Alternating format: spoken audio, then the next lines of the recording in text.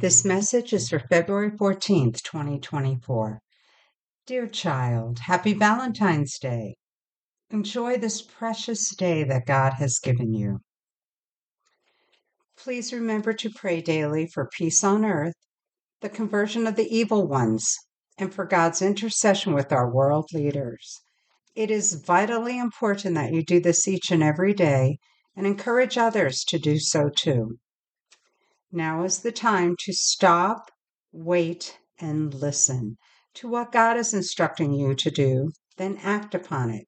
It won't be long before all of the strife shall be behind you. Trust us, for what we tell you is true. We would never lie to you, my child. Much better days are coming, filled with peace, joy, love, and happiness. Look forward to these days, for they are quickly approaching. Child, the time is coming when all of mankind shall turn to God for everything. Watch as it all unfolds. Soon a whole new world shall open up right before your very eyes. It shall seem as if heaven descended upon earth. All of mankind shall love God with their whole heart and soul, and love their neighbor as themselves. Look forward to these days, for they are quickly approaching.